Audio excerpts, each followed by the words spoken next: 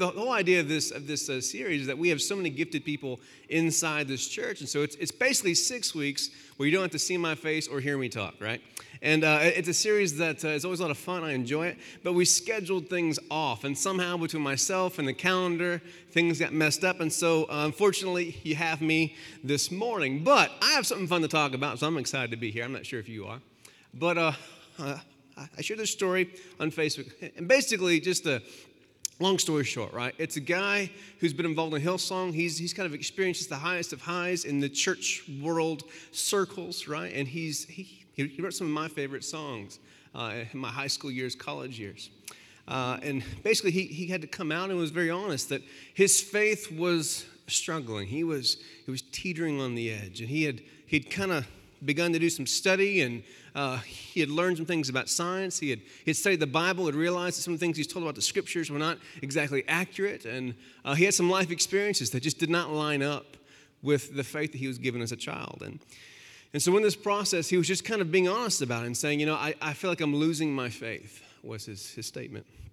And of course, about a week ago, it came out, and his statement was, I love you, but I'm not one of you anymore. And he officially stepped away from the Christian faith.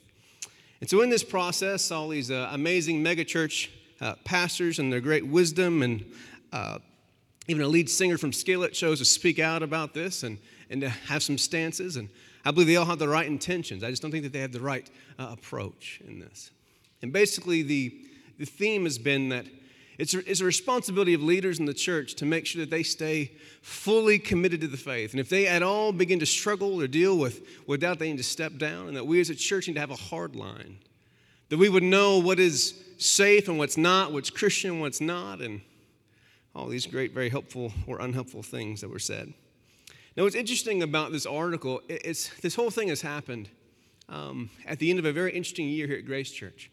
About a year and a half ago, I went through a process of really having to ask some hard questions of myself. And I've loved being a pastor, but it's all I've ever known. I've been pastoring since I was 18 years old.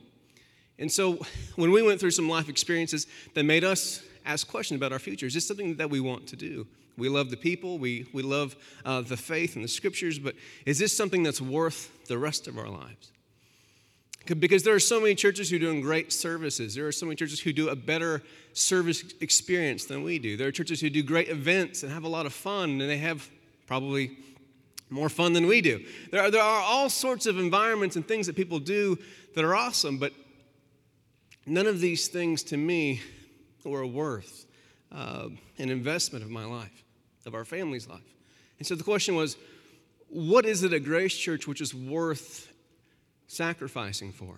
If you talk to any honest pastor, they'll tell you that the ministry it's not easy, it's not fun, it's not comfortable. There's a lot of sacrifices involved in the ministry. So the question was, what is it about Grace Church? If we close the doors today, what is this area losing? What are they missing?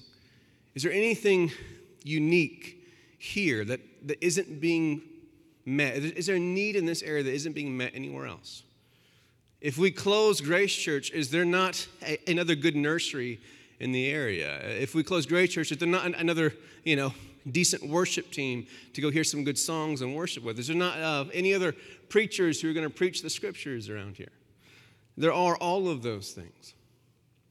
So what is it that's worth existing for, sacrificing for, pouring into here at Grace Church? And so this process has been painful for us, but it's been needed. And so we ended up kind of having this huge statement, which kind of sums things up, but to kind of distill it down to something kind of simple, we made a one-liner just to kind of remind ourselves, to teach ourselves, why is it that we're doing this? And so it's kind of simple, but we're going to put it up here. And Grace Church is a place for the curious, bored, and discouraged to journey together towards a full life with Jesus. Now, I hate one-liners. If you guys have been to Grace Church at all, you guys know I can't stand anything that feels fake or plastic. I don't even like this. It's helpful. We need this. This is crucial, but it makes me go, ugh, it just sounds a little cheesy and plastic. Anyone? Cheese alert? Anybody? Anyone? Towards a fuller life with Jesus. Amen. But we chose these words specifically. Curious. Any person who comes to a place in their walk with God when they just need more. Maybe they've been in a church where they've been told, here's what it is, here's what you believe, don't ask questions. But they need, is there anything more to it? Maybe they've been in a church that's very emotionally driven. What happens when the emotions are gone? What happens when the worship experience wasn't amazing, when I didn't get the Holy Goosies that day? Is there anything more to our faith than emotional highs?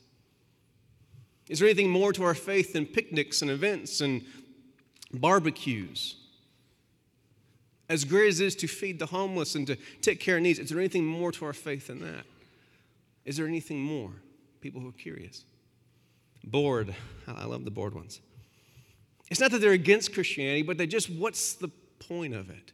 I get it. I believe in Jesus. I've done the thing, but what else? Like, why do I need to go to church? Yeah, we're going to, help some kids. We're going to sing some songs, but why can't I do that from home? Why can't I just watch the service on my computer, send in my check somewhere, and just be done with it? What is the point? Is there anything worth sacrificing my time for?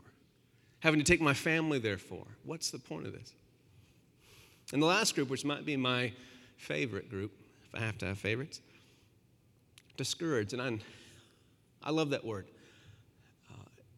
People who are experiencing friction in their life. Think about stress, strain, right? There's a friction. Things are not smooth sailing. Things are difficult, right? And this comes in all different shapes and sizes. This comes in experiencing sickness. A loved one is going through illness and sickness. They are having to fight cancer. And someone shows up in the hospital room and says, you know what? Glory be to God. You know what? God has a plan. You're sick to the glory of God. Amen. Hallelujah. You don't know it yet. But after the chemo treatments and after the surgeries and after all of the hell you're going to go through, there's glory on the end. Amen. And you realize you couldn't stomach that answer anymore. Or what's common? Kids go to college, learn a few things, philosophy, science, evolution maybe.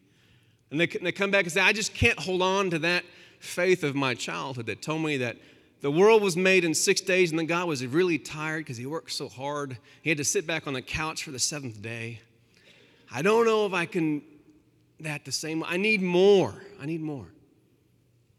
Someone who grew up in a faith church, and they were told, if you're not healed, it's because you didn't do the right things.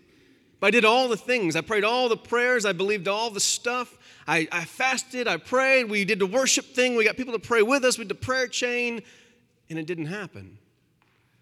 I'm discouraged. I need more. Well, the people who just began to ask questions, because in church circles, that's the most dangerous thing in the world, to ask questions. So you're telling me that Jesus is all God and all man in a human body, and that human body, which contains all the universe and all of humanity, came out of a woman who was a virgin, and he still poops and pees and eats. Is that correct? And you don't want to talk about that at all? We're just going to ignore that? Like that's just okay and normal? And so you tell me that we are a people believing that Jesus is going to return and make all things right, but every generation for the last 2,000 years has believed that, and things get worse and worse and worse, and we're just going to say it's going to happen sometime. We're not going to ask any questions about that. Anything. Christians who are discouraged. These people are the ones that this church is equipped for. We are here for anyone who wants to go farther with Jesus, no matter what. But if you fit any of these categories, we are specifically equipped for you. There are other churches who will care about you, who will love you, and will do amazing things for you, but this is what we're good at. We will try to do cookouts, but they will not be the best cookouts ever. We will have lights and sing songs, and our songs will be passionate and anointed and unique and honest, but they might not be the best concert you've ever been to. I've been to some pretty good concerts. The best ones weren't Christian, just saying. I'm just putting it out there. There are a lot of things that we can do. I will try to give you some self-help tips, but I promise you this, that is not my strength. To give you 3 steps to being a better blah, blah, blah, blah, blah. We, in this church, are geared To take people who need more to find more.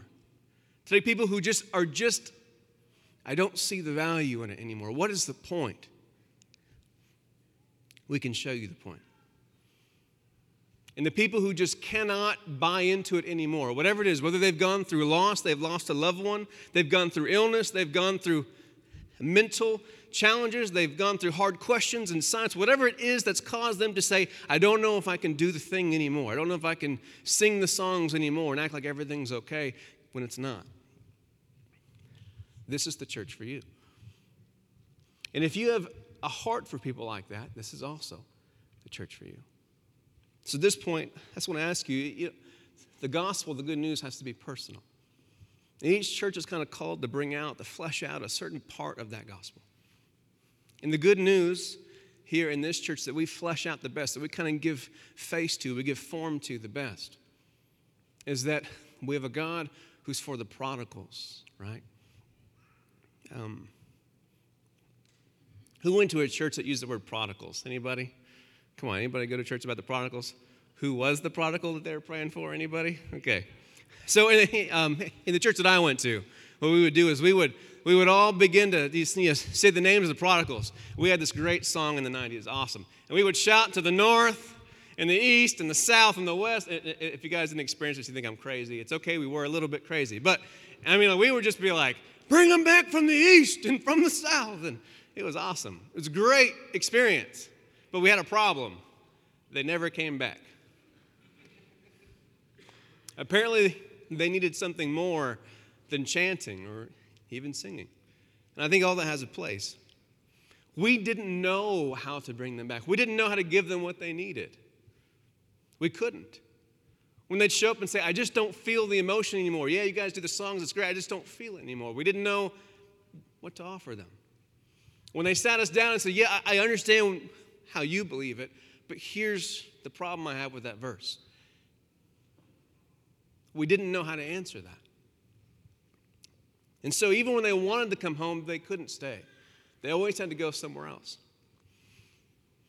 And the one thing I try to communicate from this stage almost every week is that you might not feel it yet, but what you need to know is this. There's already a wave happening in this country. Already. Millennials in mass numbers are leaving the church. Now, we are in the Bible Belt, right? The buckle of the Bible Belt. Who's got like a southern, like a cowboy belt? Who's willing to flash it? No one now. Got it. Okay. But you know what it looks like. Imagine that buckle, that gaudy, shiny thing, right? Who knows what that's about? This is it. We are the last place on the map that's going to notice what's happening. But I guarantee you it is already happening. If you study the church trends, this happened in Europe 100 years ago. It's just now happening here. People are leaving the church in mass numbers because they cannot take a plastic faith anymore. A faith that cannot survive death, questions, doubting, suffering, struggling. The same answers I saw online. People who were just, I just tell them, get out of here if you don't believe in Jesus. Mercy.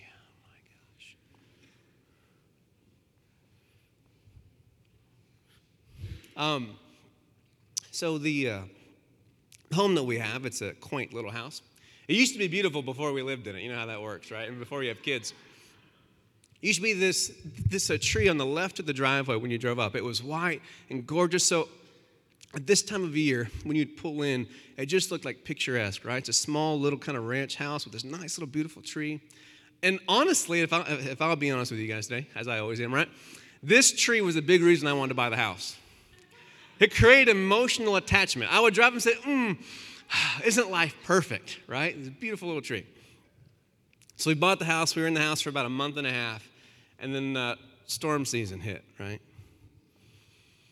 And that poor little crepe myrtle, right? Was it a crepe myrtle? Bradford pear, those darn liars, stupid trees. They look like trees, right? They look strong. They look robust. The first storm in that house, that thing got broken, just knocked over. I've hated the house ever since. No. On the outside, this Bradford pear looked healthy and beautiful, strong even, right? He didn't seem to have any issues. On the surface, everything looked fine with this tree. One baby storm, and the tree was over. It couldn't take it. It was done. This is the faith that most of us were given. It's cute. It's quaint. It's pretty on a beautiful spring day when everything is just right. Thank God, hallelujah, blessed and highly favored. Everything looks great. But what about when that first storm hits?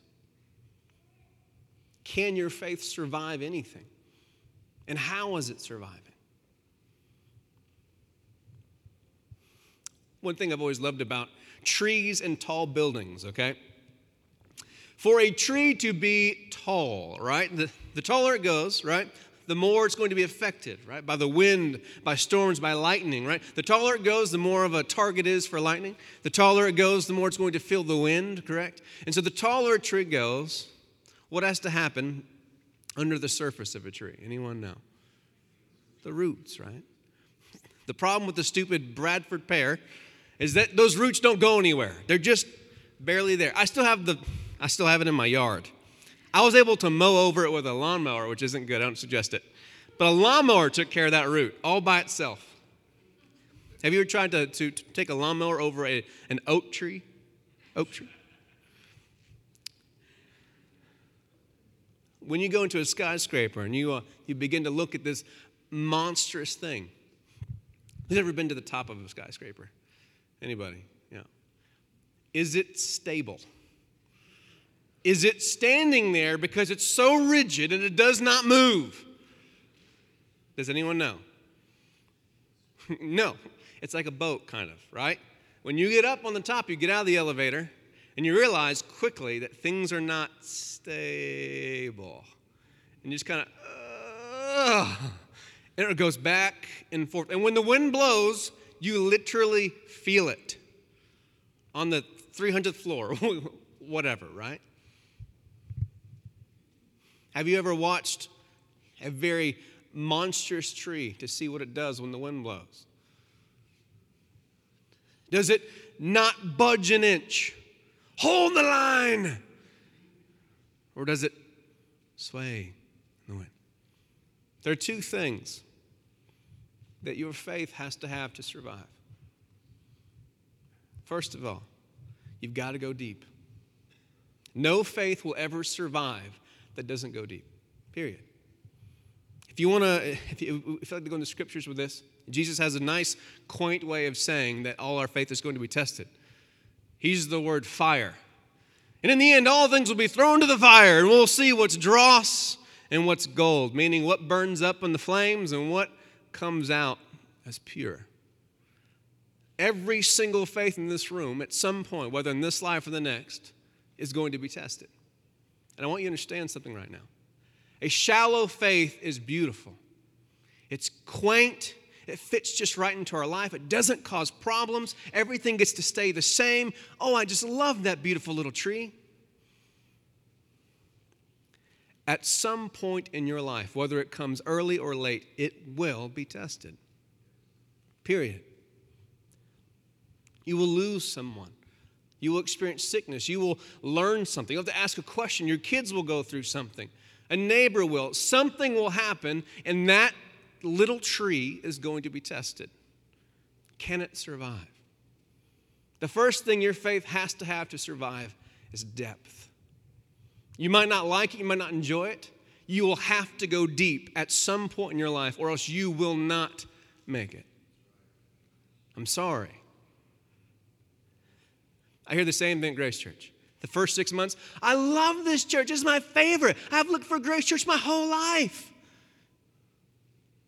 After 6 months, it just wasn't for me. It just didn't feel comfortable anymore. I didn't have that feel anymore.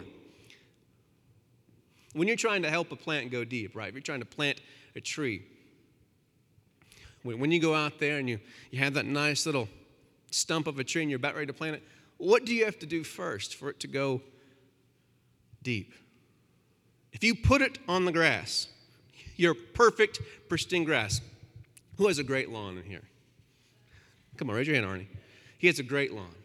If I showed up today with a shovel and a plant, hey, Arnie, this looks great. You've done a great job. Beautiful grass. But you want this tree to survive, don't you? I'm going to have to dig it up. I'm going to shove this shovel in the ground and mess up your beautiful lawn. He probably won't say a word before he smacks me in the side of the head. He does not want his beautiful, cute little lawn disturbed. Cute. The process of going deep is not beautiful. It doesn't feel good. You have to break things up. In the scriptures, there's actually a term for this, right? Break up shallow ground. There's actually a parable about this, right? That the plants that don't survive are the ones who are planted in the rocks. And when the storm comes, they wither and they do not survive. Only the ones whose roots go deep survive. Your faith must go deep. And to go deep, you must do some digging. And digging is a nasty, uncomfortable business, which we are great at here at Grace Church. We are very gifted at digging up your lawn. The second thing your faith must have, you've got to be able to bend. You got to be able to move a little bit. Now, I'm a little sore this morning, so the hips won't do it. But you get the idea, right? You got to be able to move a little bit, right? You've got to be able to move. We did a series on seasons of life. I hope you're paying attention. Because every single one of you is about to hit a new transition in seasons, and you're going to be hit. It's going to be difficult. It's going to challenge you. And if you are rigid, if you're not willing to change a single thing, you will not survive the transition. Being flexible, being bendable, moldable means you're able to change. If you are not able to handle change, your faith will not survive. It is a hard truth that we see in the scriptures over and over again. And so, in my life, I have a special passion for people who go through areas of discouragement. Probably 11 years ago, I experienced something on my own where I went through a very deep experience of shaking in my faith. There's a line in Hebrews that talks about when all that can be shaken is shaken, only what survives is going to remain. There's a space in my own life where I went through deep shaking in my life. What do I really believe? What do I really trust? What do I really know that I can lean on? And so those people are always kind of special in my heart. Now, if you guys have your Bibles, let's go to Hebrews 11, verse 1. Hebrews 11, verse 1 through 3. Hebrews 11, 1 through 3. Now faith is confidence in what we hope for, assurance about what we do not see. This is what the ancients were commended for. By faith we understand the universe was formed at God's command, so that what is seen was not made out of what was visible. What an interesting statement that is. Now, this passage goes on, right? And it begins to talk about all of the great people of faith in the scriptures. It's called the faith chapter in the Bible, right? Depending on what church you went to, that they might have preached from Hebrews 11 almost every Sunday, the faith book, right? What's interesting about all the people that they mention in Hebrews 11, they talk about how great these amazing people of faith were. Abraham, what an amazing man of faith. Moses, oh my goodness, his faith was just to the moon and back. Noah, that guy didn't have an ounce of doubt in him. Amen, hallelujah. It's so great. Now, who here has actually read the Bible? Anybody? Do you know anything about these characters? About Abraham? Oh, Abraham, such an amazing man of God that he slept with his... Yeah, What? Who was that? Was that his wife he had a child with? No, it wasn't. Oh, great man of faith. Trusted God so much. He did the exact thing he was told not to do. Amen. Hallelujah. What a great example to follow after. Moses, what a cedar of faith. That guy never wavered in his faith at all. Moses didn't try to run from God 10 different times and then even murder someone in the process. He never did that. And it wasn't Moses whose last act with God was a lack of faith, which is the reason he never got to enter into the promised land, had to die by himself alone on a mountain. That's beautiful. Did you guys know that? That's how Moses' life ends.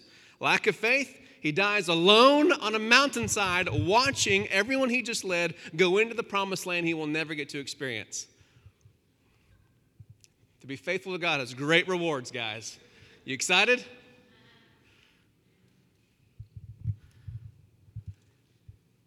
We don't even get to talk about Peter. Oh, what a great pillar of faith. God's going to build the church on Peter. Oh, my goodness, because Peter's awesome. He walked on water for a whole half a step. Good job. And then when Jesus was about to go through the most excruciating moment of his life, he abandoned Jesus and denied him. Oh, what a man of faith. Amen. Anybody? Hallelujahs? Come on, guys. You got to laugh a little bit. Name the person. I will tell you how the story really goes. Every single example we get in the scriptures of a man or a woman of faith, let me tell you, it was a journey to faith.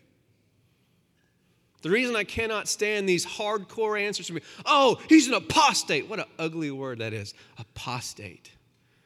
Ugh. I just know you're a jerk if you said the word apostate. We don't need to have coffee. It's not going to work.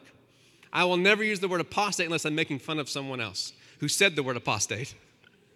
You heretic, apostate. You don't even know what you're talking about. Gracious. You need to understand something in the scriptures. The author of Hebrews assumes that you know the Bible. They assume that you know all of the stories of Israel. They are assuming a lot when they write this. They assume that you knew how Abraham and Moses and Noah got to a place of faith. Isaac and Jacob and Abel, they assume that you knew how they got there. The whole beauty of the chapter of faith is that people lacked faith and that God met them in their unbelief and led them into faith. You're missing the entire story. You misunderstand the scriptures because you don't know them. This is the beauty of the Bible. Don't let anyone tell you it's a stupid book. It is a beautiful book, not perfect, but beautiful. Actually, it's perfectly imperfect. That's what the Bible is. Marty's statement said, and in churches, we never talk about the inconsistencies in the Bible. Well, you haven't come to Grace Church. Gracious, Marty. We never talk about science. Well, man, I wish he had a Grace Church in Sydney, Australia. Who wants to plant one? 2 people? Do you not? Really? Gracious. People don't even know. Sydney's a nice place, by the way, okay? Yeah. Yeah, it's pretty nice. It's nice. I'll take it. Yeah. We have to understand that we have to journey into our faith.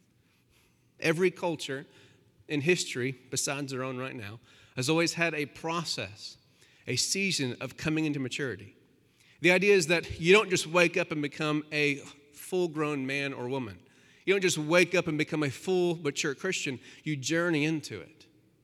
The word in the scriptures that we use for that is desert. It's a metaphor. A season of testing and struggle, of doubt, of frustration, of questioning, of anger, of sadness. This is what we go through to get to the other side. Whether it's Israel or Jesus or the church in the book of Acts, the first 40 days in the book of Acts is nothing but the church questioning everything Jesus said. This is what it is. The Jews had a bar mitzvah. It's a coming of age. In Australia, we'll have to go back there again. Aborigines had a walkabout. Oh, I love that term. A walkabout. And in the church, we used to have this thing that we called confirmation.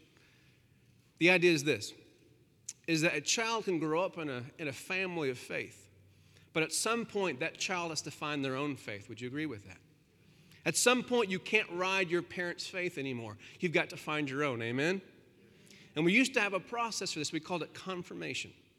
And it was a season of their life where they were allowed to learn and to question and to wrestle in a safe environment to figure out, to find a faith of their own.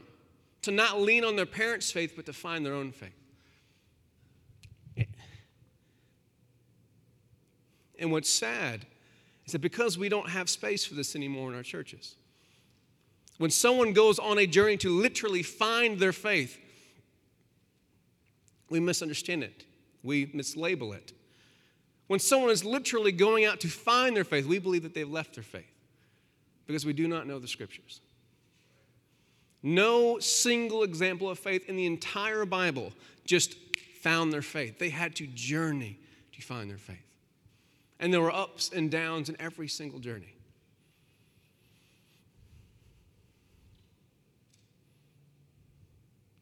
The reason that this last year, as we kind of wrestled about our future, the reason that we're going to be changing a lot of things here at Grace Church is because I realized that what was worth an investment of my life was to create that place. Because where can someone go right now with questions, with doubts, with struggles, with failure? Where can they go in the church right now? Some of you grew up in amazing churches, and it was a gift to you. In the churches that I grew up in, I'm not talking about the ones my parents pastored. There you go. All the other ones. There was no place for me to go say, hey, I can't believe this anymore. What's going on with this? Hey, so when you guys make that statement about blah, blah, blah, I think it's kind of empty. Can you explain that to me? Hey, it's fun when we all get really excited and we have a really good service and we feel that, that tagline and the drums build. That's fun and all, but what's the point of that? I had nowhere to go with these things. Hey, I understand all the things I was taught, but I just lost someone I love and those answers don't work anymore. Or I can't even put a word on it. I don't even know what to say. I just don't feel like I fit here anymore. I just don't think I can believe that anymore. If anything, the reason that I'm committed to create this type of church is people need a place to go to find their faith. And what's funny is that everyone in this room needs to find their faith. You might not know it yet. There will be an experience that comes in your life where you will realize that that beautiful little tree is cute and all, but it doesn't go deep. You might not be ready for that journey yet, and that's okay. You don't have to rush into it. But at some point, an experience, a question, a thought, an emotion, something's going to trigger you, and everything that used to be okay isn't okay anymore. It's not enough anymore. You need more. And this is the place to find the more. This is the place to wrestle and say, you know what? I don't even know if I'm a Christian right now. I just need a place to sort this out. Is there someone to listen to me? Is there someone to talk to? Is there anyone who has any answers?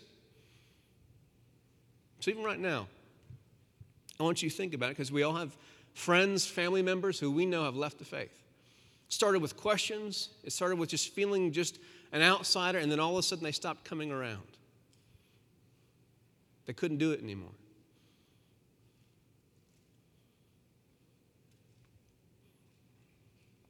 There are 4 things that these people need, and I just want to fly through it real quick. The first one is safety. I tell you all the time, there's no question off the table at Grace Church. There's no discussion that makes me uncomfortable. There's no thing that we are not willing to walk through with you here. Nothing.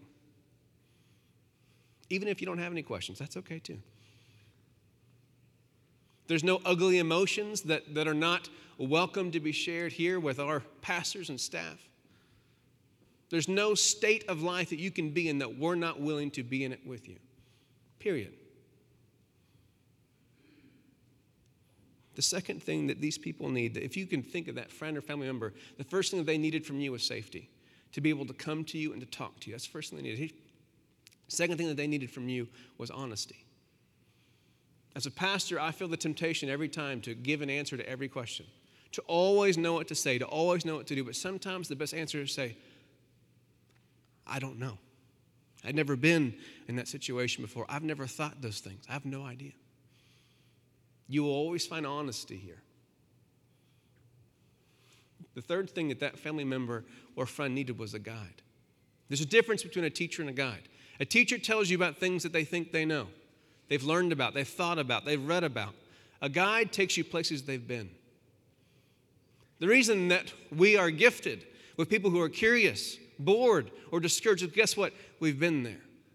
I haven't met someone yet who's been to a place of doubt and questioning that I haven't been to yet. And if I do, that's awesome. I'll tell you. Well, I've never been there before. Well, let's go. And a guide doesn't give you directions and watch you walk away. A guide walks with you every single step of the way. This is what that family member needed. It wasn't an answer, it wasn't a simple solution. They needed you to be there with them. To be a safe place, to be an honest place, to be in that place with them. And the last thing that these people need is a faith that's holistic. That word sounds a little crazy, but I'll explain it. The reason that so many people like Marty Sampson lose their faith is that they were grown in an environment that says all your faith is based right here in the brain, what you can understand. If you believe this about God, then you're a Christian. If you can't believe it, you're not a Christian. The Christian faith is not a mental assent religion. We're not just about ascending to ideas and then we've made it. We are a religion where we connect people to God through every part of a human being. Mental, emotional, and physical. They need to know that there's times when you might not be able to even stomach the idea of a God who would let cancer happen, but that they can still come to the table and connect in some way, shape, or form. That maybe they can't stand the table, they can't stand the idea, but they can just sit in a room and emotionally connect to God through a song, through a meal, whatever that is. Our faith is not limited to your brain. Thank God, hallelujah. If your ability to grasp God was limited to your intelligence, we would all be in trouble. That's the polite way to say that, right? Would you guys stand with me this morning? So for the past 6 years, we've built the table into our services, and I want to explain to you why. About 6 years ago, I experienced what it was like to come to a place in my faith where I wanted to stay connected to God, but mentally I couldn't do it. I was having to work things out. I was having to wrestle through things here. Emotionally, I was shut down. I couldn't feel anything, but I wanted to know that I was a part of it. Maybe you haven't been there yet, but there's a place where you cannot just get there, where you don't feel connected. Have you ever wondered why we take meals to people who are in hospitals, who are dealing with trauma? Because in that moment you can't explain, well, the reason that you got sick was blah, blah, blah verse and blah, blah, blah. Feel better? In those moments we can't just be like, hey, just feel better, feel better, feel better, feel better. Come on. You've all wanted to do that. Just stop being sad. Stop being angry at God. Be happy. You know, like me, I'm happy. I can't say I've ever said that, but there's a place where sometimes the body has to unlock the emotions in the mind. The reason that we have a faith that takes place here, where we have scriptures and we connect to God mentally through ideas and thought, and we have worship where we allow ourselves to emotionally connect, and then we even have sacraments where we allow our bodies to connect, is that we need all three anchors. Because there will be times in your life where you will lose one or two of those anchors. But you'll always have the ability to connect through one. And so I build this into our services because 90% of the time you'll find this to be just bread and juice. What's the point of that? What's the point? When the day comes, when you need it, you'll realize the point.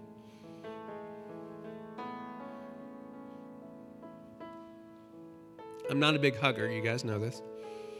But there is a moment when a hug or a handshake means the world to you. There are days where a hug is just another hug. It's just nothing. But there are days when you need that hug to unlock emotions that are buried deep inside of you. So I just want to read this to you.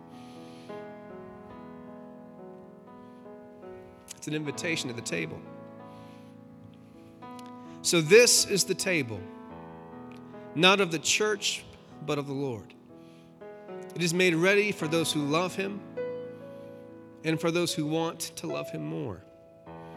So come, you who have much faith and you who have little. You who have been here often and you who have not been here long. You who have tried to follow and you who have failed. Come, because it is the Lord who invites you. It is his will that those who want him should meet him here. So come. Father, I just welcome everyone in this room, that we would come honestly, mentally, and emotionally in Jesus' name.